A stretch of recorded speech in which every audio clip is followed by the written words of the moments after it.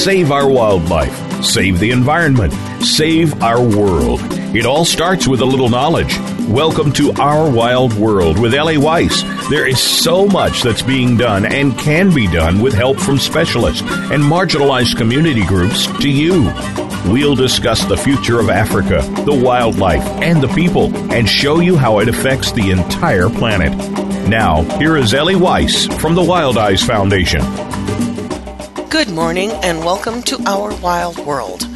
On this program, we discuss often how animals see their world and how we can better live in tune and coexist with them by seeing our landscapes through their eyes and lives. Today, with my guest Alicia Evans, we're going to delve into a different angle of animal lives, that which they would tell us if they could speak our language or if we were more able to understand theirs. An animal communicator, Alicia invented the Walk-N-Sync humane dog walking and training system, which can vastly improve communication between dogs and humans while keeping dogs' bodies safe. She is the author of InSync Method of Dog Training and creator of the InSync Body Assessment and Muscle Release Protocol. And her website, Way of the Wolf, provides a doorway for us into what she has learned and shares with us to trust our inner selves and embrace the journey of self-discovery and transformation to embody the joy and freedom and align ourselves to synchronize our inner lives to reduce the stress that comes at us from the outside. Today, Alicia is sharing her experiences in the lessons she has learned through her work with animals and with their people, and how we may apply this to our current world crises, that their wisdom can help each of us heal our world. Welcome, Alicia. Thank you so much, Ellie. Thank you for having me on. Thank you, personally, for being such an incredible voice and so dedicated to, sharing what's going on with the animals. And congratulations for being in the top 5 podcasts. Well, the wild ones. Well, thank you very much. I appreciate that, and thank you for joining us today, because this is a slightly different program. We had an animal communicator on many years ago, and she communicated a lot with elephants. So right now, talking with you, there's a lot going on, as you well know. But in the meantime, why don't you tell us a little bit about yourself, a brief history, where this journey began for you? It began when I was little. My mom asked me, I think at 5 years old, what do you want to do when you grow up? And I said, I want to be a veterinarian so I can help animals heal. And I've always loved animals, just always felt a deep kinship with them, even though I didn't intellectually understand what it was. I just knew we were connected. And when I got into junior high school and math and science came in, I was like, there's no way I'm going to be a veterinarian, because I did really, really poorly on the tests. I just didn't understand science and math. So I kind of tabled that dream, went through my life, went into personal training out of college. And through my personal training experiences, learned a lot about bodies, learned a lot about people, and had an incredible client who introduced me to the world of chiropractic care and acupuncture and Qigong. And through my Qigong experiences, which is an internal martial art that you practice for self-healing and health, I ended up going on a trip and studying animal communication in Hawaii. So while I was in the ocean, swimming with the dolphins, it really was like the bells and the whistles all went off, because it was like, oh my God, now I have a way to help the animals be able to heal. Because if I can hear them and if I can understand what is, from their perspective, what's going on with their body, what's going on with their behavior, what are they needing their people to understand?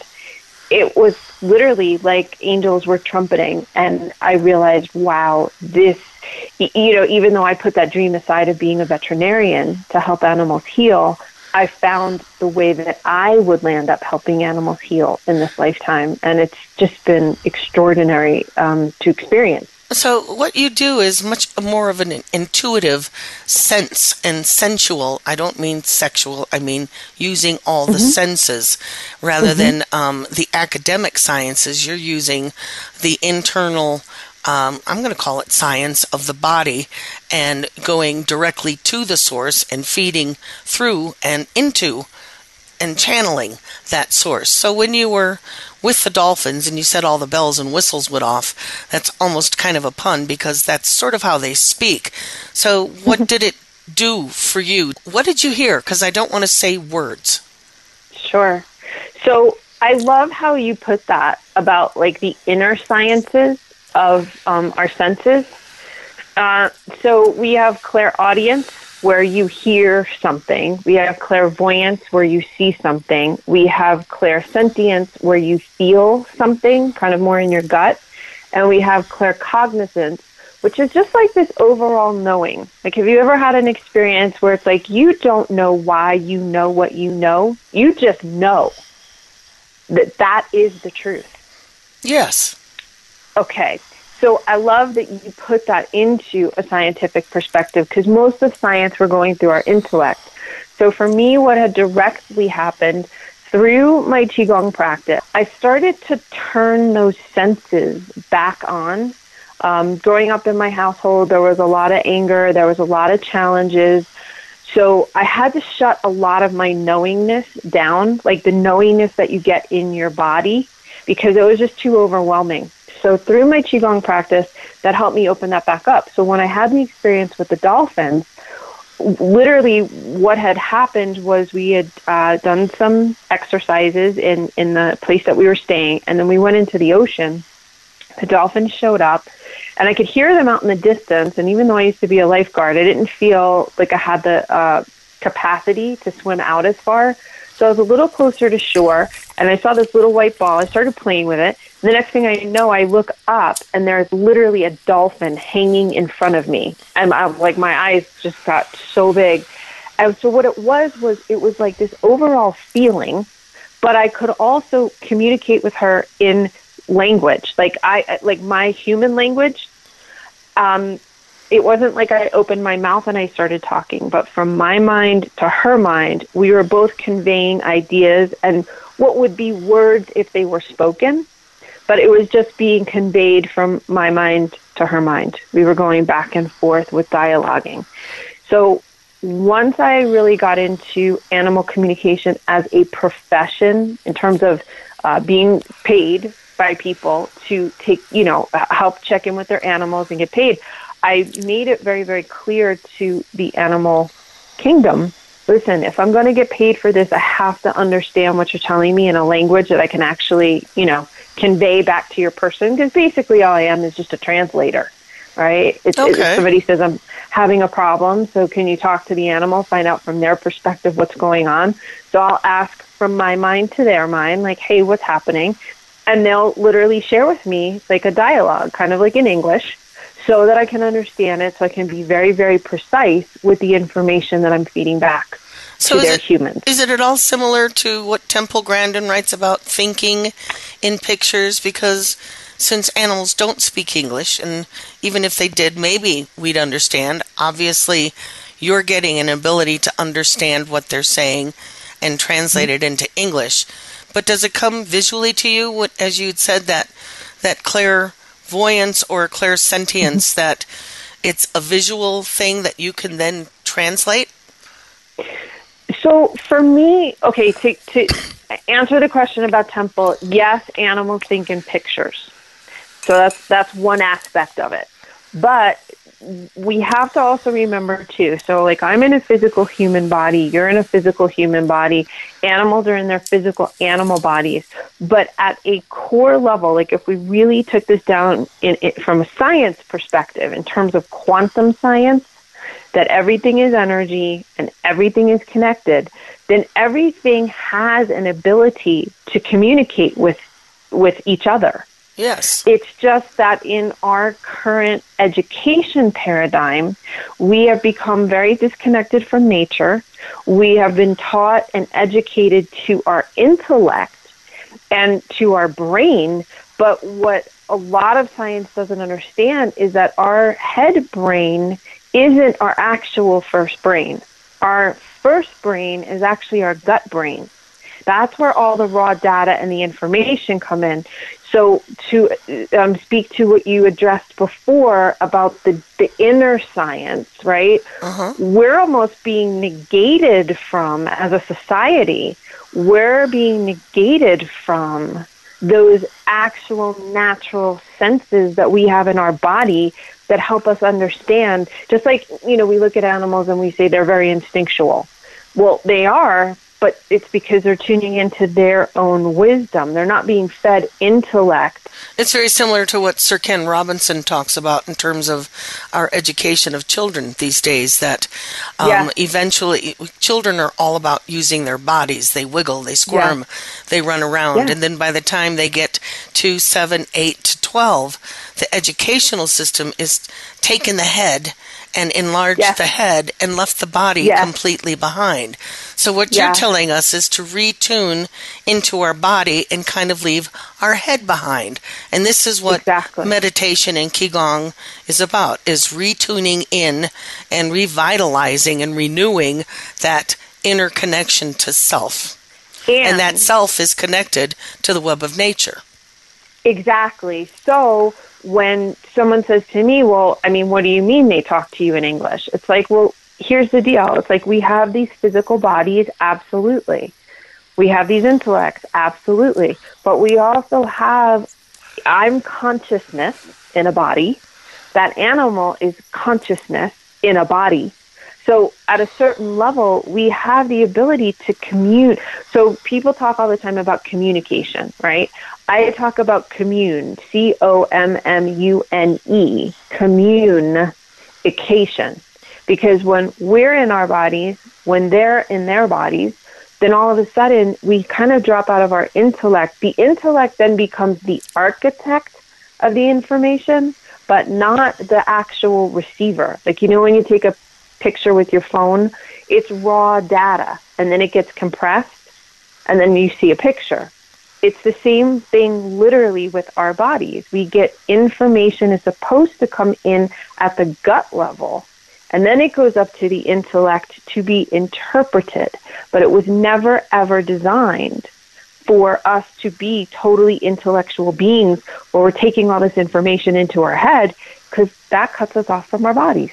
So in other words, our big brain and our head tends to act as a filter, some ways to protect us, other ways to blind us to all the information our sensory self is feeling out there. So what you're talking about is being able to reopen that sensory connection. Yeah, reconnect with what our natural... So, we have like GPS systems, like on our phones, in our cars to get us from place to place to place. We actually have an inner GPS. But when we are so educated to our intellect, which is so not how the animals are educated, right? They're educated to their instincts. That's why they're always in their bodies.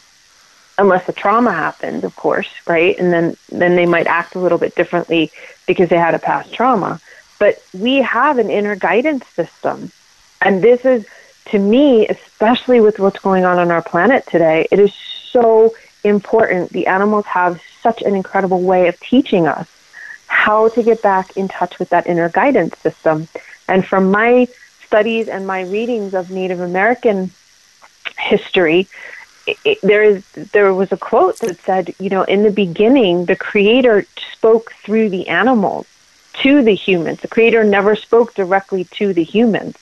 So to me, it's like, whoa, there is this vast amount of wisdom that they contain. Now, we look at them usually as less than us. We're more superior.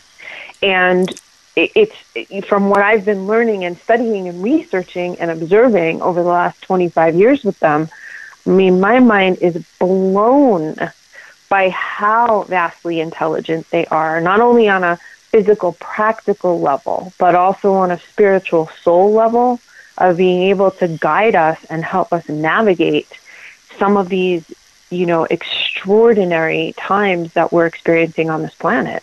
It reminds me of what Franz Lanting had said, and in a TED Talk that he had done with some of his fabulously stunning photographs that, in the beginning, all the animals met in a cave and they shed their skin. And human went and shed their skin, and we were all one. We all realized we were the same thing. And then we put our skins back on, and that's when human laughed, and therefore was removed from the great gathering that happened. So this is somewhat what you're talking about, is us relearning to remove our skin, this box that we call human, and connect to the sensory aspect of ourselves. Yes. And that is, to me, that is the greatest teaching and the wisdom of the animals, is helping us remember. I know that, in the Catholic religion, there is an aspect of the religion that you take communion, right? And you take supposedly the wafer, and the wine signifies the blood and the body of Christ. Well, okay, what if that was a masculine perspective on communion? And what if now, at this time, at this point in our evolution, we're actually evolving into the more feminine aspect of communion, which means that everyone and everything literally can remember that we have the hardware and the software to live in peace and harmony. It's all inside of us. We just have to reconnect some of the wiring. And that's what I believe the biggest gift that the animals are here showing us. Not only how we do that, but there's also so much information that I received, from the wild ones about how the matriarchy in the wild kingdom and the patriarchy is set up, and how much it's almost like diametrically opposed the way we set it up in the human kingdom. And if we look back over millions and millions and millions of years, there's been a long evolution of how they do things on the planet. They were here, the planet was always in abundance. There are certain things there are certain codes of nature that they have never violated. And they're trying to assist humans at this point in understanding we have to get back to a lot of those codes, saying you can't screw with Mother Nature. Right. You're going to lose. Well, this is fascinating. So we need to step away for a short break, and then we're going to get into this a lot deeper. So stick with us. I'm Ellie Weiss. You're listening to Our Wild World, and my guest is Alicia Evans, and she's going to help us understand more what animals are communicating and how we can touch into that. So stay with us. We'll be right back.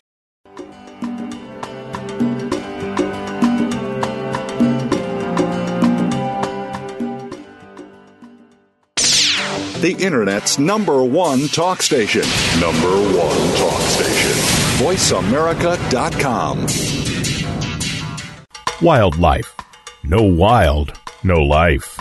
Big, scary, beautiful. Predators are in danger. Without them, our rivers dry up. Our forests don't grow. Our communities go hungry. Our biodiversity crumbles. Wildlife drives our planet's ecosystems. The Wild Effect. It's in our hands. Ellie founded Wild Eyes Foundation because she loves Africa, and to remind us that there are more harmonious and less destructive ways to live on our planet. She does this so we may be able to look inside ourselves and understand the deeper partnerships that connect us all, and to take responsibility for our lives and our Earth. Africa is one of our last remaining wild places and the origins of humanity. It is irreplaceable. Africa is at a crossroads, on the brink of possibilities. We can choose to let its wildlife be lost forever, or we can help save it. In Africa, it is still possible to make a difference. Visit us at www.wildeyes.org to learn how you can make a difference. We only have one Earth. If we don't care, who will? WILDIZE.org. Stimulating talk. Gets those synapses in the brain firing really fast. All the time. The number one Internet talk station where your opinion counts. VoiceAmerica.com.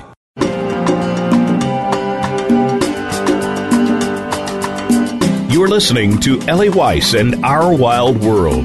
We want to hear from you. Call into the program at 1-866-472-5788. That's 1-866-472-5788. If you'd rather send us an email, please send it to wildeyes@wildeyes.org. That's WILDIZE @WILDIZE.org. Now, back to our wild world. And welcome back. I'm Ellie Weiss. You're listening to Our Wild World, and my guest is Alicia Evans. So our first section here was rather interesting, and her explaining exactly what she means by being an animal communicator, that it is about communing, COMMUNE, rather than just communication using language and our heads and our intellect, that it's much deeper than that in going into our bodies and listening to that gut connection. So, Alicia, what did the animal world share with you about authentic leadership? We talked about the patriarchy and the matriarchy. We touched on that, and that you'd said we're heading into the much more feminine, matriarch way of the world. What did you learn about how this actually functions in the wild? Well, growing up human, right?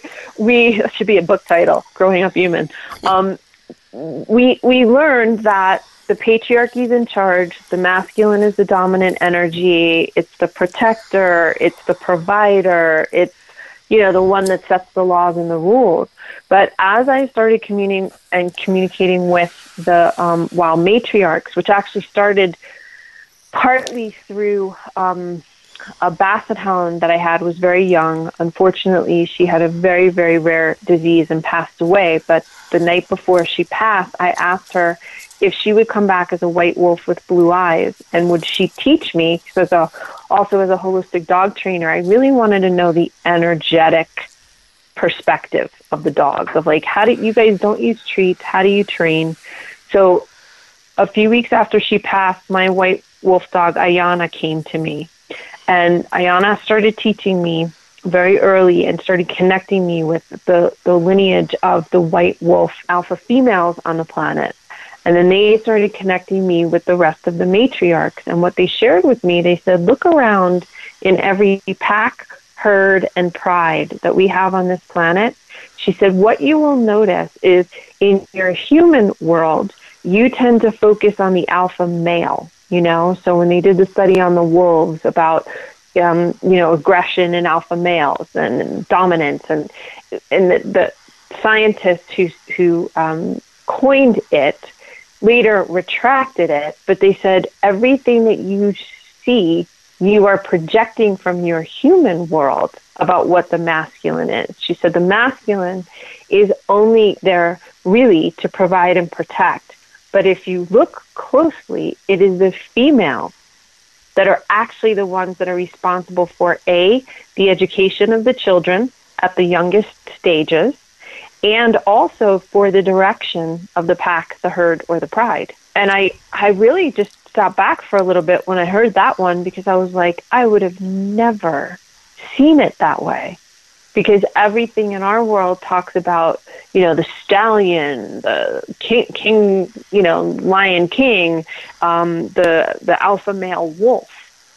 But right. When I really started to actually observe more closely, I was like, wow, we as humans, we have it so backwards, because it actually is the feminine that tells the masculine, hey, this is enough. It's enough food, it's enough hunting, it's enough this.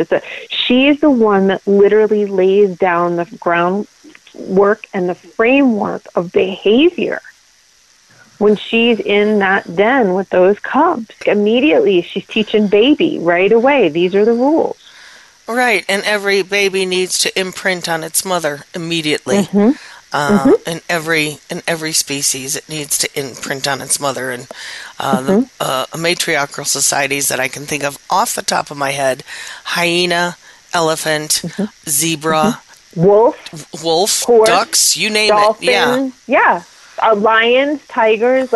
That's what's such an interesting thing, Ellie, because, like I said, when you look at our human world, right, we're constantly looking at the masculine is in charge But the reality is it's actually not. It's almost like in a compensatory mode. And what I started to realize, even through learning from the wild matriarchs and then applying that, like when I was dog training or when I was working with horses, it was very, very interesting to see that humans naturally assume dominance versus clear boundaries. It's a lot like what Wyatt Webb talks about in his It's Not About the Horse, that in communicating, his program is you go up, you lift the horse's leg, and you clean its hoof. But you'd be surprised how difficult that is to do if your intentions are not clear. And so it's obviously a therapy session, and you're talking about what's bothering you, and then he tells you to go lift the horse's leg, and you can't. And you wonder why you can't lift this horse's leg. And it's because you're filled with your stuff, and it's in your way.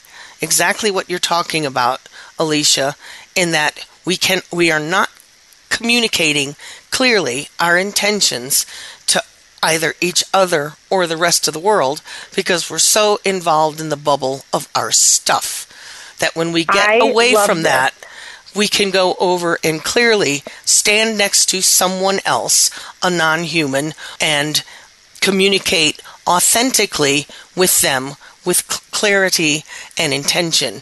And it's surprising how quickly it works, because it's not overladen with anything else. Yes, absolutely. Exact. Can I break that down a little bit? And this will be Absolutely. really, really great for the audience. And you can try this with your animals. You can try this with your children. You can try this with your spouse, your boss, your friends. Okay, so I love what you said about that, because authentic communication, what the animals showed me very specifically, is that we have a mental picture, we have words or sounds that come out of our mouth, and then we have our intentional center, which sits right below our belly button, okay? What was fascinating, and I studied this over hundreds and hundreds of dogs and training sessions and horses. So humans, what we tend to do, we think we're saying what we want, but the one thing that we forget, and science will eventually prove this, but this is the one thing that I know from all of my studies and observations over 25 years, the first form of communication for an animal is actually a picture, okay? That picture, it has to be very, very literal, right? It has to be exactly what it is. Notice with humans, what we tend to do is we'll say to somebody, hey, have a great trip. But instead of us in our mind visualizing them getting there safely, our mind goes to the flip picture of, oh God, I hope they don't get into an accident. As soon as that happens, that intentional center in the belly, we don't even recognize it. It doesn't even register to our conscious mind whatsoever, but it totally registers to our physiology, right? We're not in congruence. And as soon as an animal picks up that what we are picturing is not the same thing as what we're saying, and then it creates a level of conflict in our intention, that's exactly the reason why you can't pick up a horse's hoof. Because we sit there and we have a backwards picture saying what we think we mean, and literally we are in conflict in our intentions. So if we just do this one thing of making sure that we are totally clear with our picture, that it's aligned with what we really want. Like when I train people, the easiest example to give is, somebody's asking their dog to sit, but they're looking at their dog standing. And I say, listen, you're able to create an internal picture. Create the internal picture of your dog sitting, then say it, then you'll feel completely congruent. And that energy, that alignment of inner energy is what the animal feels to go, okay, you are in alignment. You are in integrity. You don't speak with forked tongue. Okay, I can trust you. I believe you. And I'm willing to give you my consent, to move around my body the way that you need to. I can trust you as an authentic leader because you say what you mean and you're congruent and you're in alignment. Now, if we took that same thing and applied it to anything we are seeing on TV today in the news and in terms of politics, it's very clear to see who we would trust and who we would not trust. And I don't even mean to make this any kind of political argument. I'm just saying from an internal place, we would know right away what the truth is and what's fake. Right. If we were connected with our instincts. But because we have been so educated to our heads, it's very easy for someone to come along with a study and say, oh, well, logically, rationally, this is correct. But, you know, a lot of times, too, if you study nature, it's actually the opposite what the human world would think it is.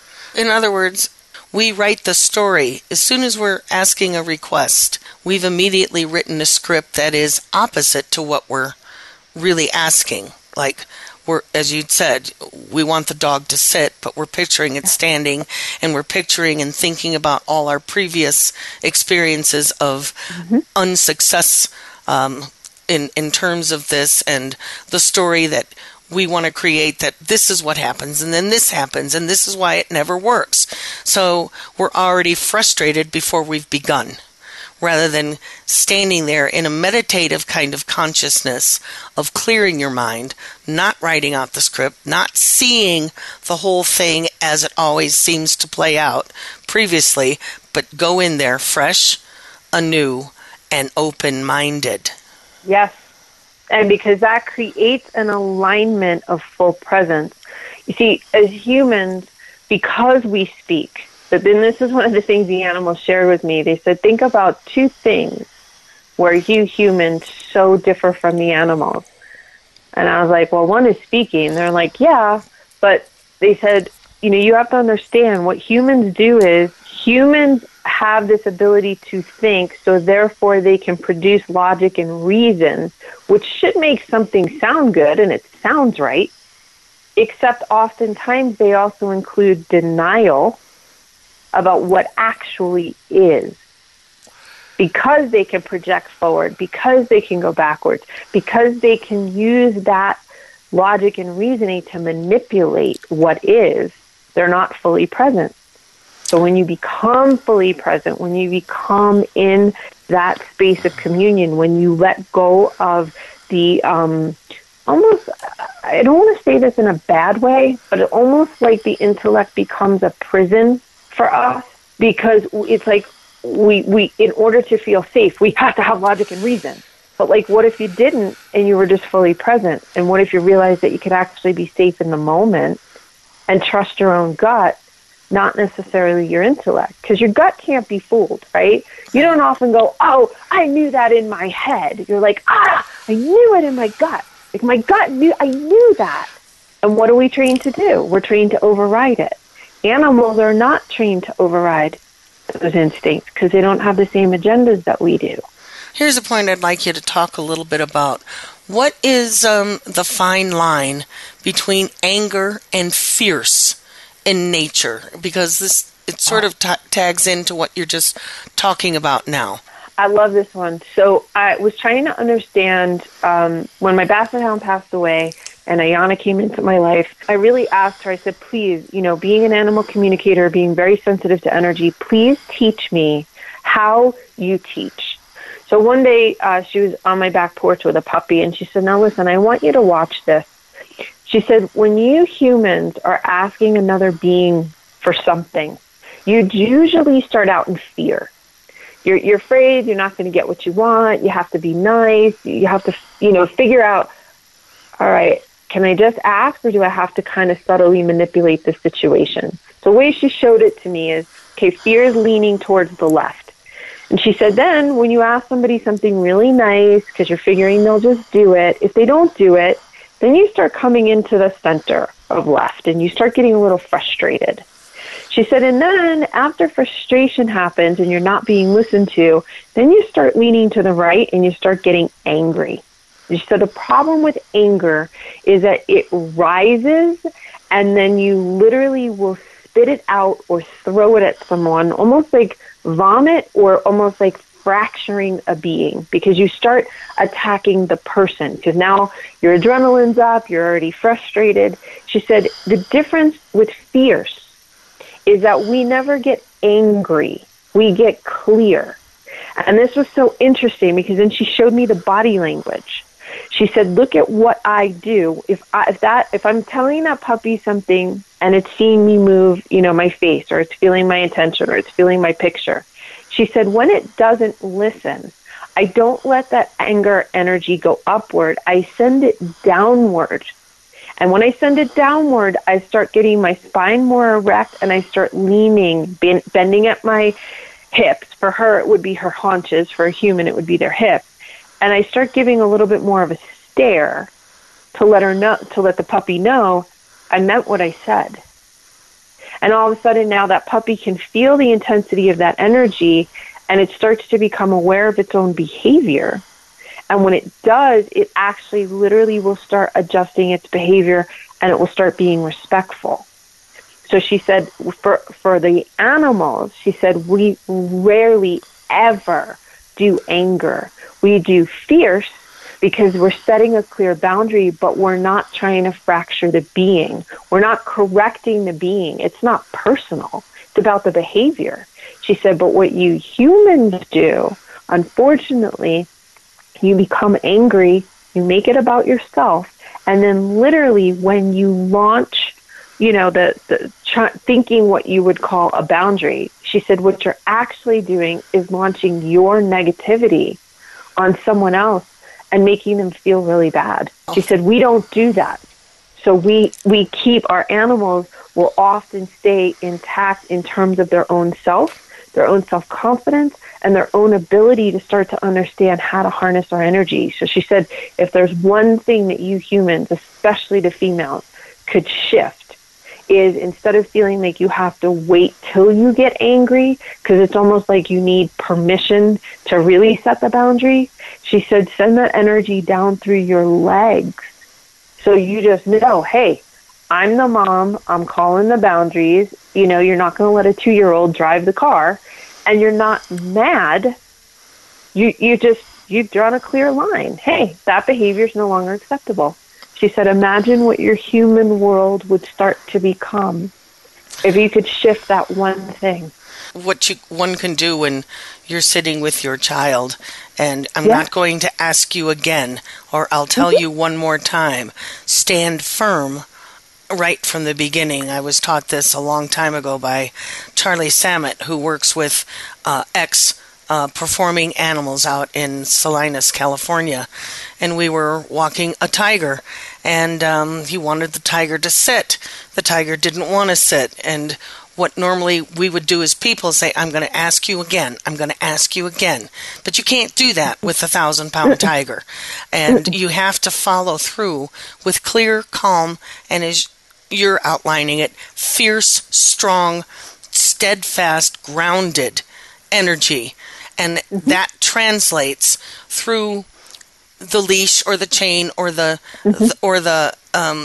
course the tiger had to be on a leash because we did not want it to run off, but it transfers that energy to the other being, and that's what you're saying. Then it becomes crystal clear because it's all about energy and not necessarily authority and dominance, but this fierce steadfastness. Yes, and I would say, a lot of the times when people think fierce, right? Like you brought up the image of a tiger, so they see a tiger pouncing. But the truth is, when they're doing things with behavior, the energy really doesn't come up out of their body, right? Like anger, it really just goes down. So the interesting thing is you actually land up saying less. You're very quiet, but it's this calm, like you said, it's this calm, deep confidence. And grounded. That you're not going to change. Yeah, you're not going to change what you said. Right. So now, that I was trying to help define fierceness as the way we're looking at it in terms of this conversation, and to help our listeners understand that fierceness is not anger. Fierceness is when you're very clear in your intention and you send that energy downward. So your legs, you're standing on the earth, is very grounded, and then it becomes very clear. Unfortunately, we need to step away for a quick break right in the middle of this great conversation. So stick with us, and we'll be right back.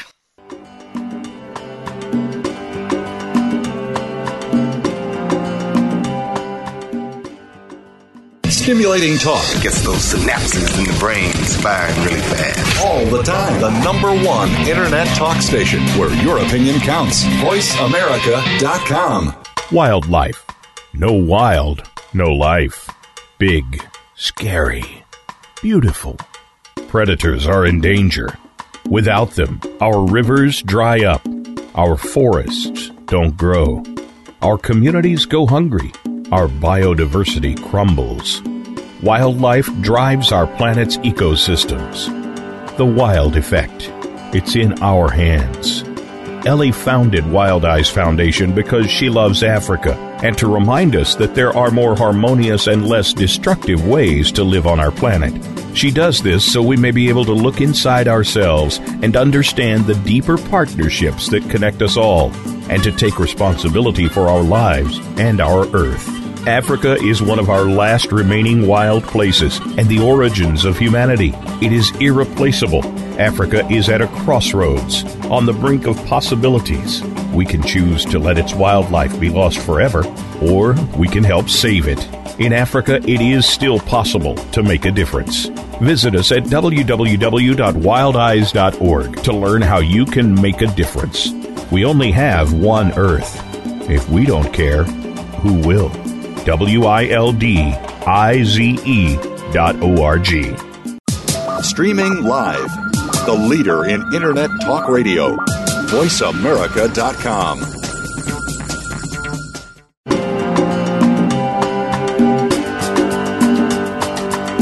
You're listening to Ellie Weiss and Our Wild World. We want to hear from you. Call into the program at 1-866-472-5788. That's 1-866-472-5788. If you'd rather send us an email, please send it to wildeyes@wildeyes.org. That's WILDIZE@WILDIZE.org. Now, back to our wild world. And welcome back with my guest, Alicia Evans, animal communicator. I'm Ellie Weiss, and you're listening to Our Wild World. So throughout this program, we've learned a lot of how to get in tune with that center of ourself, the gut, rather than the intellect in our head, and set that aside over to one side while our body is oftentimes telling us something completely different. And Alicia is helping us to better align ourselves so that we can communicate our intention with clarity. And oftentimes that's what's necessary when we're speaking to a non-human being that our fellow earthlings.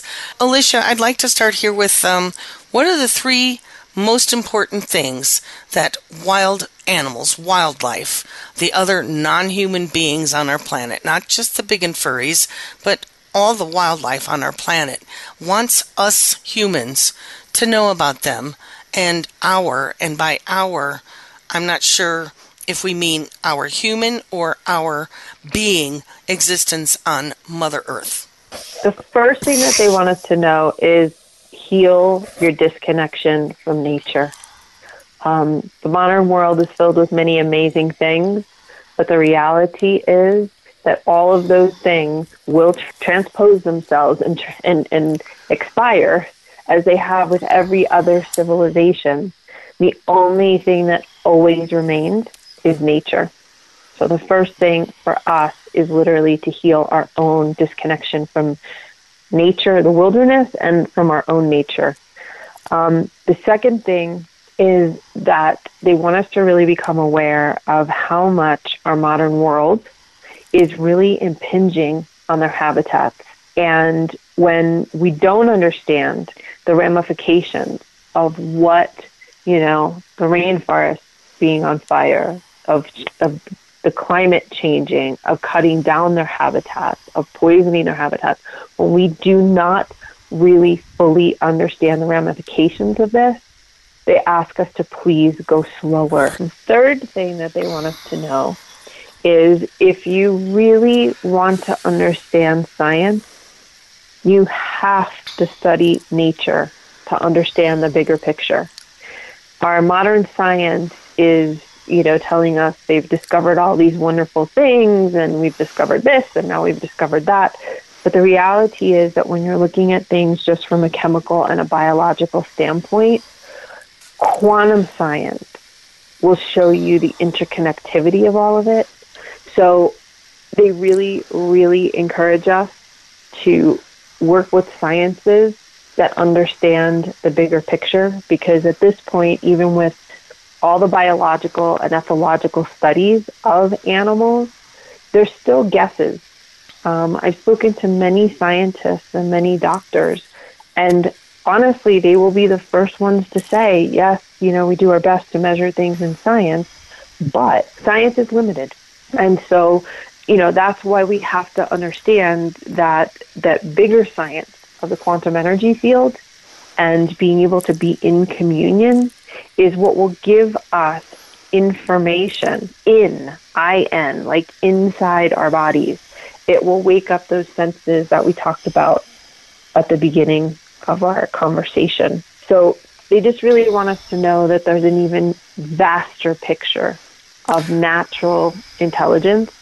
And the more that we can connect in with that, the more we will actually understand than what some of the limitations of science come up against with. And there is a really wonderful book, this just came to my mind, that lends itself very well to what you just talked about. The title is Endless Forms Most Beautiful, and it is about a more quantum science and breaking down the DNA toolbox, that we are all made of the same stuff, whether it's a bee who ends up with a DNA gets switched on to a striped body, or it ends up being a striped zebra. The toolbox is all there. The RNA is one thing, but the DNA is the same, and that no matter what, and now through science we have learned environmental factors of which we also affect our DNA in turning on and off switches. So we have learned so much through science, but science, spirituality, and I'm not necessarily talking religion, and meditation, everything that we're talking about, they are not distinct boxes. We can cross them over, blend them, and meld them, and that all of it together creates a full picture, is what I think you're helping us to understand, that we don't have to stay in one box. That when you start getting into quantum science, quantum leaps, it starts bridging things much bigger and making connections that we might not make if we just go through the logical steps of A to B to C. We start going from A to F to Z. Yes, and one of the things that we have to realize is that while the intellect is very powerful, the intellect has no capacity or capability to be able to actually feel. It doesn't have empathy. The body, our animal body, is our actual innocence. Okay? When we were kids and when we were in that body, like anything was possible. We could create anything. And then if certain traumas happen, it shuts us down. It makes us not feel safe in our body anymore. And then we go up into the intellect. And when we go into the intellect, the problem is we can no longer feel what is right and what is the actual truth. We can only think it. And that thinking can be manipulated. And so the animals are asking us to please reconnect with our nature, the nature of our bodies, the nature of ourselves, to heal our traumas and our wounds, because like that saying goes, wounded people wound people. We're doing things that we do have an intellectual understanding of, but we don't have an embodied feeling of, because if we did and we understood the empathy that's contained within the body, and like you said, everything actually at its most fundamental level is the same, we would stop hurting those who we see as different, whether that's the animals, other people, other religions, other economic statuses. It would end if we literally get back into our animal body. Or perhaps, we're all mammals. So let me ask you a question. Or perhaps it's something we can exploit.